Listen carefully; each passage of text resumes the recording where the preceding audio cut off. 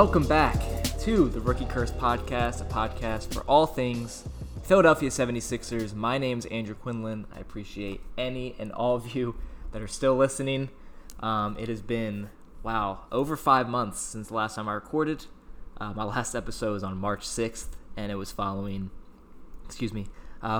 Shake Milton's little outburst before the entire world fell apart. I don't know why I didn't record anything in the last 5 months. I kind of felt like nobody's really interested in this podcast at all. I kind of just do it to get my thoughts out there for like the 10 people that do listen. But I felt like, in crazy times like this, I don't think anybody's really clamoring for my opinion on slightly above average basketball team. So I kind of just didn't record anything. And that changes today because today is the first day of the NBA postseason. It just feels so weird. It's August 17th and there's basketball on. And I'm pretty invested. But it's also it feels so weird that there's basketball on and that we're in a pandemic and it's August. And they're playing in Orlando. They're 2 hours away from me. But it feels like it's just so strange. And of course, the Sixers are never going to let me just enjoy watching them play, even during an 8-game bubble stretch where they've had 4 months to get healthy, a few months to work out some kinks, get everyone rested, try out some new stuff. They'll never just do that. They'll never just be normal. Because, 3 games in, Ben Simmons dislocated his kneecap, and he's going to be out probably for the playoffs unless they somehow make a run to even if they make the Eastern Conference Finals, that's only in 3 or 4 weeks, right? So I really doubt that he'd be back for that. Maybe the finals, if they somehow make the finals with nobody who's able to defend anyone on the perimeter. So, yeah, I might as well give my thoughts on how the bubble went, and then I'll give my thoughts on the Boston series, and maybe some off-season big picture stuff. I don't know. The bubble wasn't really that bad. They shot very well from 3. I think they shot over 40%, even though, a lot of the minutes in the last 4 games were kind of garbage time minutes. I mean, they were pretty locked in at 6. There would need to be a lot of maneuvering between Indiana and Miami for the Sixers to even get into the 4-5 matchup. And once they lost that first game to Indiana, it was kind of they're just gonna be the 6th seed, which is fine. It doesn't really matter at the end of the day because, like we said all year, they could roll through the conference, or they could just die in the first round. And without Ben, it's probably more likely that they're going to lose to Boston. But you never know. There were some good signs in the bubble. Joel Embiid, in the first 4 games of the bubble, he looked incredible. He had 40 and 20 in the first game. He was looking fresh. He was looking spry. He was making good passes. And it kind of fell off a little bit toward the end. He did have a couple injuries because, he always does, which is a little bit disappointing. But, man, those first 4 games, man, he averaged 30 points, 13.5 rebounds, and 3 assists, along with a steal and a half and a block and a half a game. Man, he was just balling out, and they were 3-1. Although all of those games were kind of just slogs to go through. But he looked really good. And then 5 minutes into the Portland game, he twisted his ankle. And then a quarter and a half into the Toronto game, Marc Gasol slapped the shit out of his wrist. And somehow it wasn't called a foul. And then he played versus Houston. I have no idea why. There was no reason to do that. And he looked all right, I guess. But it's I don't know what to expect with this. They were already behind. They were already behind the curve. They were implementing a new starter into the starting lineup permanently during the bubble training camp. And it looked really good in the scrimmages and in some of the practice footage we saw. Because the Sixers are the kings of just looking amazing in these games that, like, kind of matter and are, like, you know, you're kind of trying to see what they look like. But then when it's, like, nutting up time, it all fucking falls apart. So, you know, they were already trying to implement Shake because that starting five had literally not played a single minute all season. Which is just delightful. It's just, I don't know. I was really excited to see Ben play the 4. It was really cool seeing him hit that 3 in the scrimmage. He did take a 3 versus Washington. That was cool. And he was actually, on the play that he got hurt, it was on an offensive rebound. He got it, and then he started dribbling back out. And he was literally about to shoot a 3. Like, he was starting his motion, and then he was just passed it off to because Horford was open in the paint. And then he just walked off, and I was like, oh, you know, maybe tweak something. And it turns out he dislocated his kneecap. So, but yeah, in the 4 games, Ben didn't really look that great. 3 or 4 games. I think it was the third game. It was third game versus Washington was where he got hurt. He didn't really look that great. Defensively versus Indiana, he just, like... I mean, TJ Warren was incredible in the bubble, but, like, you know, 53 points? Come on. It's TJ Warren. Like, Ben, you can stop him, man. And he wasn't even getting to the line. So that was a weird sign. Like, Ben, that was a rare, like, Ben had good counting stats. He had, like almost, like, a 20-point triple-double almost, I think. But he just looked so bad. And it was so weird because in the scrimmages he looked pretty good. But, and then the next 2 games he kind of had some foul trouble and just wasn't really, just kind of looked sluggish. So I don't know if there was a lingering issue before, but yeah, it was a weird vibe from Ben. And it's really disappointing that he's injured. And I don't know what's going to happen from here with him. God, there's so much BS going around about the future of the team. But just for this season, like, it sucks because he really did have a really good season. Like, he really improved this year, especially toward the end of when he was healthy in the regular season. My God, he was playing so well. Just so well. And it really sucked that he hurt his back and then worked his way back and then he hurt his knee. So, I really hope he gets better soon. I'm excited to see him next season. But for now, the rest of the team looked pretty good. Tobias had a pretty good bubble, I thought. A couple, not empty calorie scoring games, but, you know, like the 26 points on 23 shots or whatever. Just because he doesn't get to the line at all. And it's like, I don't know why. Because he's big and he can take contact. Like, he's strong and he's not afraid to go into the paint or anything. So, like, what's the issue here? I don't really know. He did average 22 points in the bubble and 8 rebounds, and he shot 41% from 3, which is cool. But still, like, I don't know. It's just been such a weird road with Tobias because, like, I know he can play a little bit better, and he shows it a lot, and he's usually consistently pretty good. But then sometimes it's just like, I don't know what's going on with him. And Horford has looked really good. I've been saying it all year. Horford's not washed. Like, he's not. You know? Like, he's just not washed. He was a poor fit, and he had a bad shooting stretch after he got hurt. But, you know, at the end of the season, his numbers weren't really that bad if we're looking at it. Like, he was obviously less efficient this year. His 2-point percentage it's closer to his career average because last year was kind of the exception to what he's been doing. An outlier, excuse me. He shot 60% on twos last year. Jesus. And this year he shot 51.6%. So his efficiency was down, but, you know, he still averaged 12 points, 7 boards, 4 assists, like, right around where he usually is. And he finished the season shooting 35% from 3 on the most attempts of his career, mostly because of a really good bubble. He was at, like, low 33% at the end of the regular season in March. But he looked good. His passing was really good. Him and Joel were really playing well together. Like, it was really nice to see, like, the little high-low actions they were running.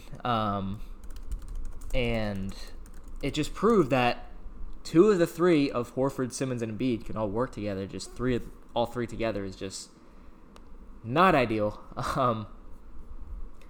So, I don't know, man. It's just such a weird, so weird. Richardson and Shake were pretty inconsistent during it. Richardson did have that monster performance versus Portland, and the second half of the bubble, he did play pretty well, I thought, but man, like some of the games in the bubble, it's like, dude, he's scoring like 4 points on like 9 shots. And he passes up threes. Like, I don't get it. He shot like 6 threes a game for Miami. It can't just be like the system's that much better that you're way more willing to shoot threes. I don't get that. You know? It's like I just don't get that. Yeah, Embiid and Horford, they were only at plus 4.5 in the bubble. They did have a really good offensive rating, but defensively just not that great. 113.5 in 84 minutes. So it was actually a decent sample.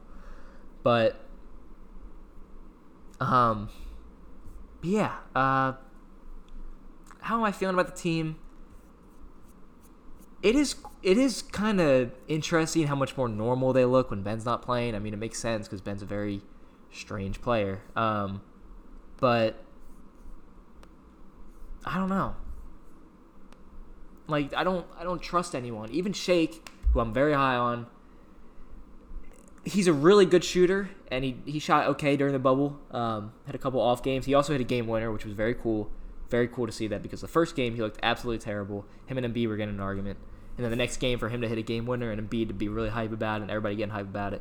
It was pretty cool. It was a pretty cool moment. That was a cool, of this shit show of a season. That was a maybe smile, I was very excited for Shake to hit that game-winning shot. But is he ever going to be like an actual good starter? Maybe. He's a very good shooter. He's a pretty smart passer. Defensively, he's just so skinny, and he just kind of gets worked, and he's not the fastest guy. He does have really good length, and it helps him. He can get his hand in the passing lane a little bit. Sometimes he can even get a block on drives. Like, he blocked, I think, Derek White. Derek White's pretty good. He had a really nice block in the clutch on, I think it was Derek White, or it was one of San Antonio's 9 million guards. But sometimes he just gets abused, and he just can't really get into the paint that well. He's good at finishing around guys, but he can just get bumped pretty easily, and they're not going to call, especially in the playoffs. But it's only his second season. I think it was a very positive season for him, and he's going to play a lot in the playoffs. And we'll see. Because if he's hitting shots, like, it is nice that he can hit. A point guard that can hit a 15-footer is pretty nice. It's pretty nice to have. But we'll see if he's the long-term option at the combo guard spot. And the rest of the guys, Furkan looked really good the last few games. Had a sweet. He blocked James Harden on the. I think it was him that blocked him. They had that weird camera, so I couldn't really tell if it was him or Joel. But one of the two pinned James Harden on the backboard, and Furkan got the ball and came up the court and just hit a pull-up three like it was nothing. And I like Furkan is just the goofiest looking dude. He's really good, but he's just so goofy, and his shot is really smooth, but it just looks a little bit like weird sometimes.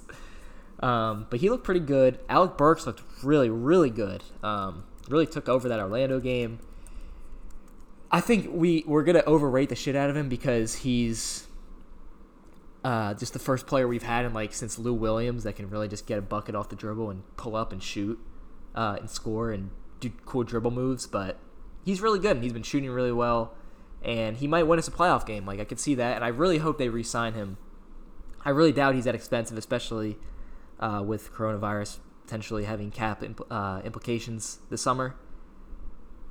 I mean, at most he's gonna get the taxpayer mid-level, which is $5 million, and I'm not sure if we're paying the tax or not. I always forget when the extension whatever for Ben kicks in. I think we're gonna pay the tax, but he's. And defensively, he's not terrible. He knows what he's doing more than Shake because he's just a veteran. Excuse me. And he has pretty good length and decently athletic. He's just, when he's scoring's off, he looks like a 12th guy. So, but the Sixers need that kind of guy. They haven't ever had that. The sixth man last year was Mike Scott, who also looked pretty decent in the bubble. But, Mike Scott's not a creator. And James Ennis wasn't a creator, and TJ was unplayable, and Boban was unplayable, so, they really just haven't had anyone like that. Kind of sucked that Glenn Robinson got hurt because he actually looked really good in the scrimmages, and in the short time that he played, he looked really good in the bubble, and now he's out for, I think they said 7 to 10 days. So that might be the whole series, if I'm being honest. Which kind of sucks because they, versus a team like Boston, they can use all the wings they can get. So I might as well just shift to that series now. I think there's a little bit of momentum, from national pundits about, the Sixers actually having a shot, even with Ben out, because, they're they still have Embiid. They had the best player in the series by a decent margin. But, man, Richardson's defense just isn't really that good. It's good. It's fine. It's pretty good. Sometimes it's really, really good, but sometimes it's just he's not smart enough. Like that play on Dame when he guarded him 37 feet from the basket.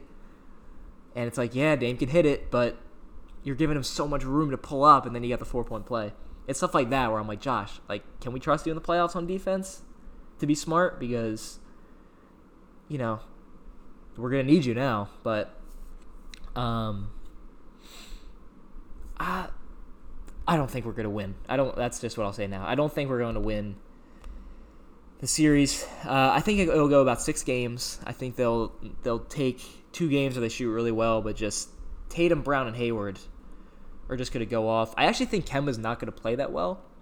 He didn't really play that well against the Sixers this year. He had some really bad shooting nights, especially opening night. Matisse Thybulle in his NBA debut gave him hell, and he's better than he was in his debut. And I think he's going to play a decent amount. So I could see Kemba kind of having a shaky series, but man, Ben did such a good job on Tatum this year. And now who's going to guard Tatum? Tobias? I don't know.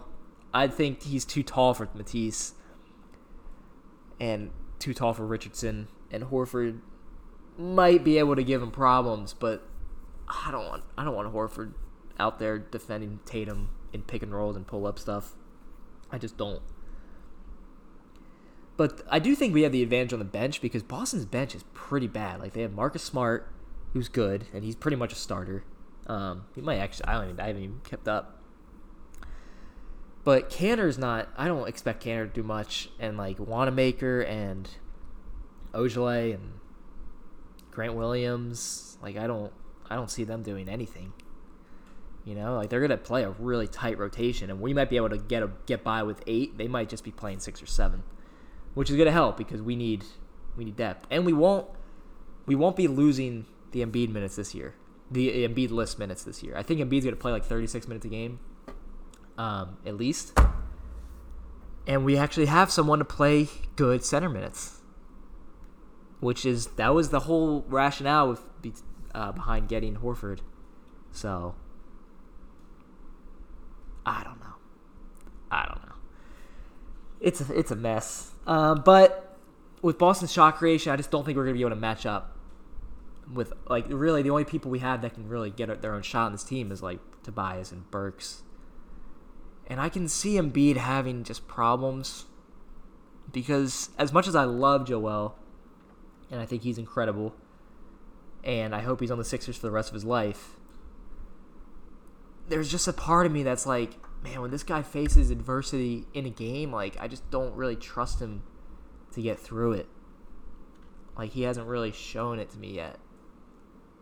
But he also hasn't really been healthy in the playoffs in the past. And this season was just such a strange thing to watch. But who knows? He did have a monster 38-point performance in Boston in December in a game that they really needed him to. And it was wow, this is Joel Embiid we want 80% of the time. We don't need him to go that hard all the time. And maybe he'll do it again because I don't really trust Tice or Kanter to defend him. And, they're going to throw Marcus Smart out on double teams at him. And Marcus Smart is a truck in the post for a 6'3" guy. But Embiid should... sometimes I just wish Embiid would watch guys like Nurkic and Valanciunas because as good as Joel is in the post, he's probably the most prolific post player in the league. If not number 1, he's top 3. there is some BS that he gets away with and that he relies on, and in the playoffs you're not going to get away with it. Like, I don't know why he's always fading, and he's always doing too many rip throughs and too many weird like side hooks that, like, I wish he would just go up with a regular hook shot because he can get it off over everyone. No one's going to stop it, and he can bang with anyone down low. But he just tries to do all this weird stuff. And I don't think he has good touch, but I just wish he could watch guys like I've been watching a lot of Portland, and Nurkic has really good touch, even though he does miss some like bunnies every once in a while for some reason, but he has like good touch. And same with Valanciunas. We saw it in the game on Saturday. Like, Valanciunas just has he makes like every hook shot, and there's no reason Embiid shouldn't, because Embiid has the touch in him. He's such a talented shooter for his size and a good free throw shooter. Like, he should be able to make those hooks rather than relying on these fadeaways. And, you know, I just wish he could maybe like mature his post game a little bit, even though right now it's super prolific in the regular season. But yeah, I'm gonna take Boston in 6. I'm not trying to be pessimistic. I'm usually pretty optimistic, but it's gonna be kind of nice to watch this, knowing that we're at a major disadvantage instead of like last year. Like, we were kind of at a disadvantage with Embiid hurt, but we still probably had the more talented team, and we had 4 All-Star caliber players plus Redick. Like, there was less excuses the last 2 years. So, you know, I think I'm just going to relax. I'm not really going to care what happens, but if they win, I'm going to go crazy because I hate Boston so much. Even though they have some pretty like all their guys are pretty likable other than Smart, even though I wish he was on the Sixers, but they're not as unlikable as 2 years ago when they had Morris and Rozier. God, those guys are annoying. So yeah, Boston 6. So I'll just move on to whatever's going to happen after that. In the off season, are we going to have an off season? I guess, right? It's going to be really weird. But I think Brett's going to get fired. And I don't think it's a bad thing. I think he's a bit of a scapegoat. Like, he's not a great coach, but he's not a bad coach, and he's dealt with so much BS, like just so much stupid stuff that I kind of feel bad for him. But I think it's just time. They need a new look. They need a new offense. They need a new defense. Like, they just need to figure something out regarding that, because it's like some of the stuff he does is a little bit questionable. And it's like, we're putting guys in just the weird spots. And I know he has had a lot of injuries this year, and he hasn't had what he thought he was going to have, but still, it just seems like at this point, a change needs to be made. I don't know who's they're going to get. I really do like Stan Van Gundy as a guy. I love listening to him commentate. Not really sure. And he has had success winning around a center with shooters, which is how you should build around Embiid. You know, they were 3 wins away from the finals from a title in 2009. But, you know, that Detroit run was not great. But as long as he's not making the decisions, we already have people fucking up our decisions for us, so we don't really need Stan Van Gundy doing that. But I don't think I'd be completely opposed. Like, he is a very respected guy. But I kind of hope he does, because I really like listening to him commentate. He's really fun to listen to. And the other options, Ty Lue, you know, with the Ben Clutch thing and Ty Lue and Cleveland and everything, I wouldn't be surprised if he became the coach, and I'm not sure how I'd feel. I mean, it's hard to judge a LeBron coach, because a LeBron offense is going to be a LeBron offense. It's going to be a lot of pick and rolls, a lot of spot-up shooters, a lot of movement off the ball, but not. Sometimes it looks a little bit sluggish at times, and we don't have LeBron to make up for that. So I don't know how to judge Ty Lue, but he has had a lot of experience. Apparently, he's very highly regarded around the league. He is an assistant on, you know, one of the best teams in the league. So, and he seems to be pretty good at like managing egos, but we'll see. I don't know. I wouldn't be mad at hiring Udoka, even though I guess like I think he's a defensive coordinator, and we haven't really had that great of a defensive season. We were like pretty good, but we should be the best defense in the league. We were like 6th, I think, maybe even we were 6th before the bubble. I don't know what we are now. It doesn't really matter after the bubble, but just to keep it in-house. I don't know how the guys feel, but it really depends what the guys think on the team. Because at the end of the day, none of us really know that much about coaching. I wouldn't hate D'Antoni just because I know he's a great point guard coach. Like, we know that. And I don't like people's like, oh, he's just going to want to run. It's like, no, he's adjusted pretty well throughout his career. Like, he went from running gun, the definition of running gun in Phoenix, and then in New York he kind of tried, and it was kind of tough with Melo, and then he left. I mean, he was only there, 2.5 seasons, 3 seasons? And then in Phoenix, in Houston, he's really showed that he can kind of adjust on the fly. Like, the Rockets used to be a pretty fast team, and then they became a really isolation-heavy team when Harden realized that he doesn't really need screens to get where he needs to go. And they became, the best offense ever, one of the best offenses ever in 2018. And now with Westbrook, he's adjusted, and it's not easy to coach Westbrook, but he's done a pretty good job, I think, at reining Westbrook in, especially toward the end of the regular season. Like, he was looking incredible, and they really upped the pace again. Like, he can do a little bit of everything, and he's obviously a smart basketball mind. Obviously, he has a connection with the owners. He was our assistant coach in 2016, and they apparently really wanted him to be the coach. Apparently, Brian did. So I don't know how good of an idea that'd be, considering Colangelo wanted it, but I wouldn't be opposed to it. I think he can really unlock Simmons. But the key to the offseason is going to be getting the fucking mess cleaned on this roster, which I don't think is impossible. I think it's going to be, you have to get creative, and I don't know if I trust this front office to do that, but it shouldn't be impossible, especially now that they got the OKC pick, which is really great. So thankful for Mike Muscala hitting that shot, because if they would have missed out on that pick, just barely missed out, that would have just been an even bigger slap in the face of this terrible season. So really great that we have that asset. We have picks going forward. We don't have our own first this year, but we do have the Thunder pick, which is around the same spot. And going forward, we do have our picks, and we have still a bunch of second-round picks. So we have stuff to work with, and we have young guys who I really hope they don't trade, unless it's for a really good deal. And in my opinion, they are going to have to make a decision on Simmons. I think they trade Simmons, and I don't think his value is really that low right now. He's not going to get traded to the Cavs. If he does, I'll stop doing this podcast and stop following Sixers. But that's been a rumor that's been floating around. But they can do a lot better than that now. He's got 5 years on his deal left. He's a good young player, and teams definitely look at him and we're like, yeah, if we got him, we could definitely use him better than this shit show of a franchise has. Which I believe. I think they could, especially a team with a really good stretch five and a really good point guard. I've seen a lot of CJ McCollum, Ben Simmons trades, and obviously it'd be a lot more than CJ because Ben's a better player, I think so, and a more valuable asset. And I don't know, man. I really love CJ, and he'd be a great fit next to Embiid. But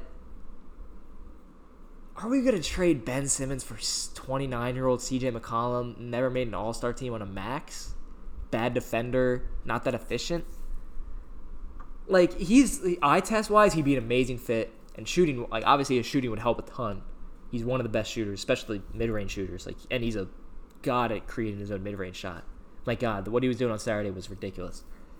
And he's had a lot of great playoff moments already. It's kind of underrated. And that series where Portland got swept, he was really good. He averaged 26 a game, pretty good efficiency.